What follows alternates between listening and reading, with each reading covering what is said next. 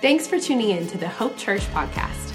We hope that you're blessed and encouraged to walk out the gospel as you hear this message from Pastor Gary Hay. This morning I want to talk about basically some things that will help us to build on where we're at. We're experiencing a tremendous time of outpouring in the church. And so what my goal is as a pastor, my motivation is more of a teacher. And so my goal always is to equip people so that whatever is going on in their life, they can grow and continue to progress in their lives and not just go from mountaintop to mountaintop or valley to valley, whichever the case might be. And so we're going to talk about that today in something I've entitled The Journey. I'll probably have to do the second half of it next week, but turn in your Bibles with me, if you would, to Romans chapter 5. And the book of Romans, by the way, if you've never become familiarized with it, is probably one of the very, very most concise and powerful statements in the whole Bible about our faith and really backing it up and telling you how it's developed and how to maintain yourself in it. And today, I want to talk about these 5 verses. They're very compact, they're very powerful, and they will change your life if you understand them. It says, therefore, and as I've many times said, when you see a therefore in the Bible, look backwards to see what it's there for. I don't have time to do that today, so you just go ahead and read chapter 4 on your own. You'll be glad you did. But it says, therefore, having been justified by faith, we have peace with God through our Lord Jesus Christ, through whom also we have access by faith into this grace in which we stand and rejoice in the hope of the glory of God. And not only that, but we also glory in tribulations, knowing that tribulations produces perseverance, and perseverance character, and character hope. Now hope does not disappoint, because the love of God has been poured out in our hearts by the Holy Spirit who was given to us. As we unpack this today, I hope that you will be able to get a hold of some points of reference in your life that will really, really help you. The journey, the reason I named it that today is let's just imagine for a moment that it's a summertime, let's say, and we're tired of the heat, and we say, Colorado, would that be awesome? And we think about the mountains, and we think about nice rivers, and we think about cooler temperatures, and we just look at each other and say, let's crawl in the car and let's go. And you make preparations to do that, and so you head out, and then 5 hours later, you're in Kansas. I'm not hating on Kansas here today. I understand what I'm saying, but when you're thinking mountains and you got something that's so flat that the most interesting thing in the real estate you're seeing is the overpass at the interstate. I mean, we're talking Bull Ring, and we're talking hours and hours and hours. You know for a fact that there's got to be mountains out there somewhere, but you're not seeing any evidence of it. There's a lot of times in our lives when it's like that. We have gone through moments where we said, what's possible? What's possible? And we start thinking, and we, especially as Christians, we know there's some stuff we haven't experienced yet. There's some stuff we long for. There's some stuff we know is true, but somehow where we are right now, it doesn't make any sense. We don't know how to get there from here. And that's what I want to talk to you about today. It's there. The kingdom of God is an unfolding thing. It's increasing. It's increasing around the world. You would look at the media and say, no, it can't possibly be doing that. But there are inroads being made that you and I don't understand. God is doing things. And for you and I as individuals, my goal today is to say, listen, everything that God has for you has a process to get there. There's always a way to it. He doesn't just tell you this exists and just leave it at that. He tells you that it exists, and then he draws you into that experience. And so today we want to talk just for a little while. And this is kind of a story that would be the same as like an attorney that double checks pertinent facts and strategy before heading to court. Or a business owner that takes time to thoroughly evaluate resources before an expansion. Or even like a soldier who makes a last-minute check of his weapons in anticipation of an imminent battle. The great apostle Paul draws from his experience to remind us and to acquaint us with a group of assets and practices essential to our success. which he outlines in the first 5 verses of Romans chapter 5. First of all, let's remind ourselves of 4 critical assets that our faith in Christ has given us. This is so huge. What normally happens to people when they go through periods of life, and like what we've been going through, I mean, it's been fantastic. No question about it. We've believed God for this for years, and now it's breaking out among us, and we want to maintain and sustain every part of that we possibly can. But can I just say, every day is not a mountaintop. I know that doesn't come as a surprise, but sometimes we get spiritually naive and we think it's going to be that way. You can't have mountaintops without valleys. Have you ever thought about that? You can't. You can't have just one huge mountain in the world. You got to have some valleys in between.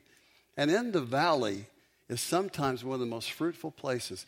Pastor Charity, teaching this class on soaking, I want to highly recommend, among all the good classes, this principle. Soaking in the presence of God is so huge because our minds are so encumbered with so many things. Remember what Jesus said to Martha. He said, your mind is encumbered with so much serving. And Mary's chosen the better part. There's something about us that needs to unplug from all our stimuli and sit before the Lord in a worshipful moment and hear what the Spirit is saying to us. He won't shout down everything else that's going on in your life. You've got to slow down and quiet down sometimes to hear his voice. There's a time for shouting, and there's a time for sitting before the Lord in quiet. And both of those places are essential, but a lot of the times we don't do that one because it's hard to get yourself quieted down enough to do that. But let me just give you these 4 things really quickly. Justification. Justification, if I could simplify it, it's a large doctrine to talk about, but justification is basically saying to you, it's just as if you'd never sinned. When Jesus bore our diseases and our sins upon his body on the cross, and when he said it is finished, he meant it is finished. He had done the work. He had done the work that had been forecasted and foreshadowed in the Passover lamb that would be slain for a house and the death angel would pass over. Jesus became the final Passover lamb. And so what happens at that point when his blood was shed, it was shed for the remission of sin. It had been prophesied since the very first book in the Bible that it would happen. And God's own Son became the Passover lamb for us. And where this becomes important is I need to know that I'm no longer living in that Old Testament scenario where I couldn't really be released from my sins and you had to continually give sacrifices all the time. Jesus died once and for all. And it is now possible for me to live my life knowing that I have been made justified before God. Now, why is that important?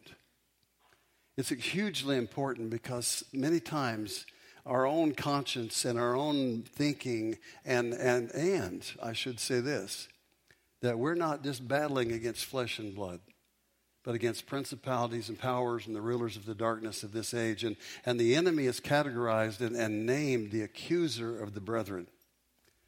There is nothing that will shut you down faster in prayer. Nothing that will shut you down faster in serving God than the accusations of the enemy coming and basically saying, yeah, you're all of this. You know, during worship today, you had some bad thoughts. Last week, you did this. You thought this. You were this. You are this. What we've got to understand is that when Jesus said, it is finished, and he said, I have made you accepted in the beloved. When the Lord looks at us, he sees through Jesus. That blood he laid down for you justifies you and qualifies you to go before the Lord's presence just like anybody else, just like the most holy person you've ever thought of or known. God wants you to understand you're not here because you've been a good boy or girl this week. I don't recognize you because of that. I recognize you because you are under the blood of my Son. And on that basis, I receive you. That's so cool. When you understand that, You know, so many people, I've pastored for over 40 years now. And in that length of time, I have watched countless people disqualify themselves unilaterally from all of God's goodness. Oh, God would never do that for me. For you, he would, but he'll never do that for me. Can I just say, there's none good. The Bible says there's none good, no, not one. All have sinned and come short of the glory of God. And that is so that we could all be confined under sin, so that in one fell swoop, Jesus could come and eradicate that situation from our existence. It's so wonderful when you realize that agape love has been shed on you. Agape love is different than other kinds of love. It's on purpose, not on accident. Agape love loves without expecting anything in return. God's not waiting for you to be this or that or the other thing before he'll pour out his love on you. You need to know for sure that you're sure that he loves you. And he said he has, and he said he does. He said, I'll never leave you or forsake you. And so when we come to him in that frame of mind, faith is possible. Otherwise, we're not too sure he cares. We're not too sure he wants to talk to us. And it's a terrible tragedy when people live their lives that way. Secondly, we've been told here that we have peace with God.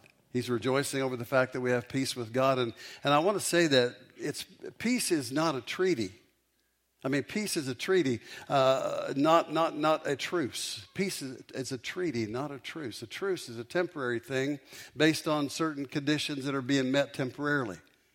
But a treaty says it's over, it's finished, it's done. The conflict is gone.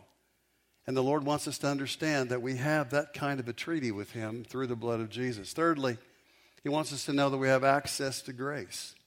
Grace is not just favor that we don't deserve. Grace is also capabilities. When we read about the gifts of the Spirit in 1 Corinthians 12, those are called graces. Same word is used there.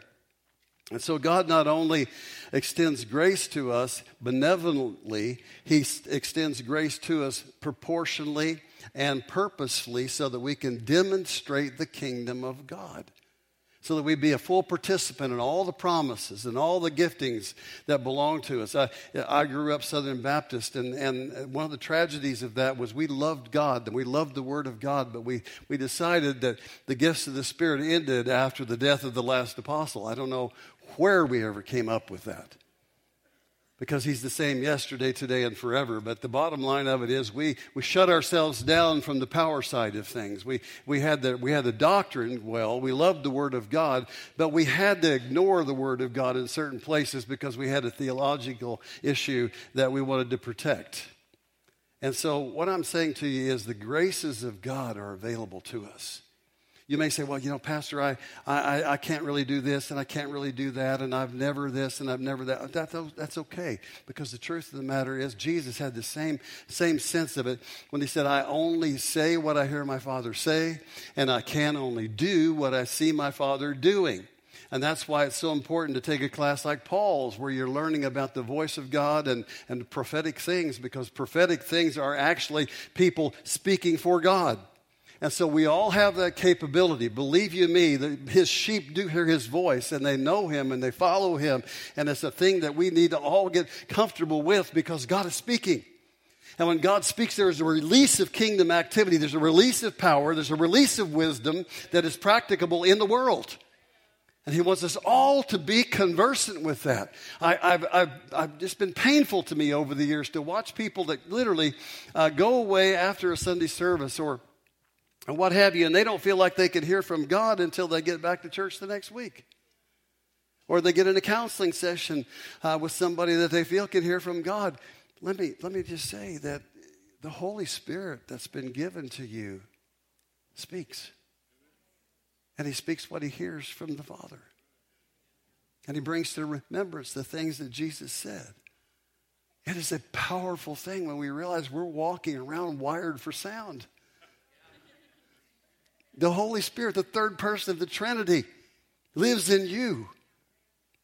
We can't downgrade that and prosper. We need to understand that we come with everything we need to be successful, anointed, powerful, and useful to God. And he desires it for us. He desires to work through you. I'm just thrilled, to be honest, with what I'm seeing. I mean, over the years, I remember coming to Springfield when we had just a handful of people, and I think we had 4 families in the start. And the Lord laid on my heart a scripture. And it was that the body grows by that which every joint supplies, out of Ephesians chapter 4. And I preached that, and I preached that, and I preached that, and people were used to just being spectators. And getting volunteers was so difficult. And trying to build a ministry was so difficult. But we kept preaching it and kept believing for it and kept talking about it and kept encouraging it. And you know what? We hit a threshold. I don't know what a threshold is. I know what a threshold is. We hit a threshold not too long ago where 75% of our congregation was volunteering somewhere. 75%. And here's the thing. That wasn't just the good news. The good news is as people began to volunteer, their giftings started to expand. You faithful in little, you become ruler over much. We've seen people writing books. We've seen people writing songs. We've seen people doing all kind of creative things that are building up the kingdom of God. And you always, who do these things, become recipient of more because you've been faithful with what the Lord's poured out to you. We're not just trying to hold on to the end. A lot of gospel that was preached for many, many years was a gospel of hanging on so you can make it to heaven. Well, heaven's assured if you're walking with Jesus. I mean, you're going to go there. It's on the route.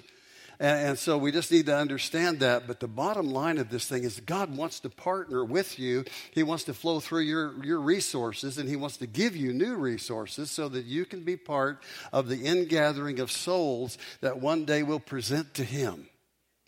Don't you want to be able to present something to Him someday except a grudging tithe? Huh? I do. And I'm so excited to see what is happening. And I want to encourage those of you that are still kind of in that spectator mode. You think, well, I don't really have any gifts. I don't really know how to sing. And, hey, there's so much to be done. Just loving people is the business we're in. And when we do that, God pours through us new things, and we're the beneficiary. We get the byproducts from all that. So I hope you'll do that. I hope you'll listen. I hope you'll be part of that. Now, the last one here is sharing His glory, rights of participation. Sharing His glory now and forever are to be considered our heritage. Glory is one of those words that kind of is just religious. We say glory to God, we say, whatever, and we don't really know what it means. There's a couple of ways that can be defined. One of them is the word kabod, which is one of the favorite words in the Old Testament for glory, means weight or substance. It's something it's weighty. It's not just frivolous. It really has an impact, and the glory of God does do that. But another way of looking at the term, and one that's more practicable for us, I would say, is an outward shining of an inward quality. When we talk a lot of times about DNA in an organization or in a family, you can tell if someone has the DNA of this person right here because they're carrying certain traits. And so it's an outward working of this inward thing that's there. And when we're talking about God's glory, we're talking about the majesty of God and a sense of power and greatness and all of those things. Well, here's the deal. God is not just saying, I want you to recognize my glory. He said, I'm going to put my glory inside of you. You've been created in my image. Whether you realize it or not, you have all the assets necessary for God to exude glory through you. When Pastor Josh leads worship or preaches, and when Charity leads, or many other people around here, you can just see God shining through them. And that is the pattern that God wants us to understand is normal. Every one of us are equipped to be a person through whom God's glory can shine. And it happens in various ways. People have gifts that are diverse and personalities that are diverse. And every one of those personalities fills in the whole of what God wants to be in a community. And so if you are a highly emotional person, be highly emotional for Jesus. If you are an introverted person, be introverted for Jesus. Learn how to soak and learn how to share what you get. There's no one-size-fits-all spirituality. You know? And we have a lot of pressure to be like so-and-so, or we admire so-and-so. Well, you need to be what God created you to be. He didn't make a mistake. He didn't say, we're running out of parts here. We need to kind of just, get something that cobble it together. You were created in His image. And He has a beautiful way of expressing Himself through you. Get comfortable with that. Utilize that. And serve God with it. I see a lot of people trying to be somebody they're not. And it doesn't work. Then following these 4 things, which are all awesome, he adds a word of instruction based on what he has learned from his own journey. We didn't see this one coming. He said, glory in your sufferings. This unexpected piece of advice prods us to grow beyond the why me attitude and encourages the adoption of a more trusting and forward-looking attitude that asks instead, what can this produce in me? Now, before I go past this, let me stress this, that everything that comes down the pike that's negative or hurtful or destructive in your life is not just to be accepted. My default position when something awful is happening is I go to God and ask Him to remove it, change it, help me to fix it, whatever the deal is, ask Him for wisdom in the situation. That's my default position. How many of you know some things you can't rebuke?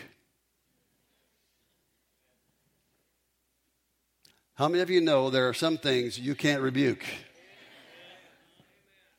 Some stuff you just got to go through.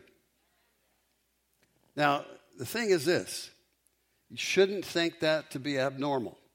Now, let me show you what I'm talking about. There's a huge body of teaching in the Scripture about this very thing.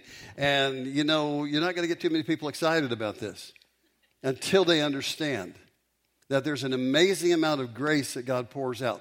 One of my favorite aspects of this is the Bible says God will not tempt you, test you, or try you beyond that which you are able. And with every test, with every temptation, and with every trial, He will make a way of escape. Wow. That means if He allows you to go through something that won't rebuke, that you can't pray your way out of, that means He's saying to you, I trust you. And I will help you do what needs to be done. I will help you survive this. I will help you go through this. In fact, you're going to glory in this. Because something inside of you is going to make a testimony out of this. Your heart is going to grow. I'm going to anoint your mind. I'm going to have you in a position where people look at you and say, how on earth are you doing this? How can you put up with this? And my friends, there are more people that relate to our problems than our victories. It is a quick way into people's heart and mind. Because they say, well, I can relate to that. They can't always relate to us on our mountaintop experience. But we need our mountaintop experience to sustain us when we're in that valley place. But when we're in the valley place, we don't want to take on the look and the feel and the yuck of that valley place. So God wants to show light in a dark place. And He says, I will not test you beyond what you're able. How many times have I heard people come in and say, I can't do this, Pastor. I can't make it through this. I'm done. Well, your estimation of your capabilities is premature.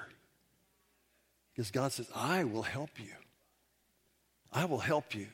And that's what we need to know going in. Now, once we get in these things, there's going to be some demarcations. There's going to be some places where we see some growths in some areas that we'll talk about here pretty quick. But before I do that, let me say this. The reason this is such an important topic is that an uninformed believer is likely to fall prey to the deception of opposition, that opposition or persecution has occurred. Because they've missed the will of God, perhaps, or because they think He's just departed from them. That's not going to happen. He said, I'll never leave you and I will never forsake you. I'll be with you always. But here's the thing. If we believe that, we can become in a place where we have bitterness build up inside of us. Hopelessness can build up inside of us, like the lady we heard about earlier. And even anger at God.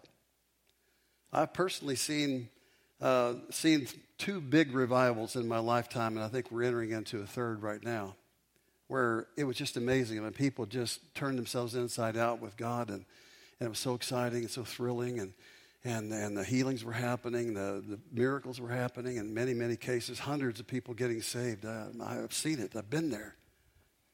Problem is, a lot of those people weren't very durable. A lot of them were all excited going in and then fell flat, and we never saw them again. What a tragedy that is. And the enemy rejoices over that kind of thing. God didn't save you just to have you fall away. He didn't save you just to have you become lethargic and inert as a Christian. And so we need to understand something, that it is very critical that we know how to negotiate the valleys and peaks principles. It's going to happen in some way, shape, or form. Enjoy it when it's on the mountain, and God can also help you enjoy it when you're not, because He's good. His joy endures. Joy has nothing to do with circumstances. Now, let me just mention this. In verse 3, this unsettling phrase called tribulations or suffering literally translates like this. You might relate to this. Pressure, oppression, anguish, adversity, affliction, squashing, squeezing. I don't know if that's the aggressive kind or not, but it gets bad. And then distress. And the word that we see here for tribulation or whatever, even suffering, was the same word that was used to describe the process. And I stood up in Israel one day up on the upper parts above Sea of Galilee, and this guy said, listen, do you know what this is? And there was a kind of a stone platform there with a framework built up out of it, and then another big stone, and then a big screw apparatus that had some handles on it. And he said, you know what this is? I said, well, it looks like some kind of a press of some sort. He says, that's what it is. It's an olive press. And he says, what we do is we put the ripened fruit on this lower stone, and then we turn that thing until it crushes that olive and squeezes the oil out of it. And that's the word that's used here. Same thing with wine presses. They have the same kind of apparatus. And what I want you to know is that God is not just inadvertently or because He's kind of mean or kind of ticked off putting us through things like that. He puts us through some of those things so that He can show His glory in us. So that, you'll know what is in you when it comes out under pressure. How many of you know what I'm saying? And so it's a process that God uses to expose the world to somebody who's different. And so it's a process getting there, but that's what He's doing. Paul was not alone in his teaching on the subject. The Lord Jesus, Peter, and James all left us with words confirming the same concept. John 16:33, for instance, he says, in the world, you'll have tribulation. But be of good cheer, I've overcome the world. Pastor Josh was talking the last couple of weeks about two things that I think are relevant here. Number one, he talked to us about the whole process of wineskins. And the wineskin has to be many times restored or prepared for its job. It has to be strong, it has to be tough, but it also has to be flexible to allow for the process that happens in wine as it ferments. And the other thing he talked to us about a couple of weeks back was the suffering and the persecution and the pushback. And one of the principles we always need to remember is that the natural mind is at war with God. In other words, even your own mind is working against you a lot of the time, and we call it logic or common sense or whatever. In many cases, common sense is against faith because you can't prove it. You can't prove it by logic. It's a spiritual thing. And the other thing we need to understand is that the world is basically controlled in many ways by demonic activity. So there's amazing pushback against the church, amazing pushback against the people of God, the Jews. And so we have to understand something, that everybody's not going to pat us on the back. fact, there's a lot of horrible. In fact, Paul, look at Paul. He said one time, I believe it was Paul, he said, this has all happened to me for the furtherance of the gospel. He's talking about his false imprisonments and all the things that he was up against. In fact, he had a death sentence on his life.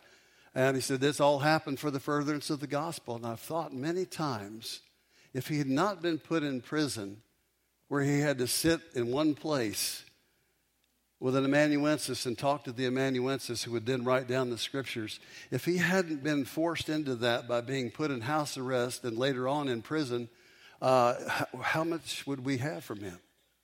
Because he was always on a boat to somewhere. He was always running around with his hair on fire, and when he wasn't preaching, he was building tents, making tents to support himself. How many books would we have? And yet he said, all this happened to me for the furtherance of the gospel. I wonder how many things might have happened in your life and mine that God intended to be for the furtherance of the gospel, so that in your distress you had a victory in your voice and a joy in your heart that people could not understand. And when you begin to talk, they relate to that. Say, how do you deal with it? How do you be like this? How can you live like this? You know, people asking us questions is much more effective than us just proclaiming. In the advertising business, we used to say, we don't want to be answering questions nobody's asking. God wants to make people hungry through your life so that when you speak, it has a resonance to it. It has a power to it because they see it working in your life. A lot of theories out there, but we want to see something that works. We want to see God's glory displayed in moments when other people would be destroyed. I can tell you this, that without any shadow of fear of overemphasizing this, the times when I've learned the most about the Lord, the times when I have had the greatest touch from God, have been the times when I was the lowest. Arrogance is an amazing thing. You know, we can get to the point where we think we kind of have it all pretty well wired and you know, we're not really hungry. But boy, when you hit the bottom, when you come to a place where your easy answers don't answer, when you come to a place that you don't know how to get out of it, and you cry out to God and God comes near to you, man, I tell you what, there's something that happens. David had it right. He said, you prepare a table before me in the midst of my enemies. You can have a meal right in the face of your enemies. And I can promise you this, that when you come to that moment, I'm not hoping you do, but I know you will at some point. I know there's people in this room today that say, you know, I see everybody really happy and I see excitement going on, but why don't I feel that? Why am I the guy? Why am I the girl that just doesn't feel that? Oh, that doesn't have to be a permanent condition.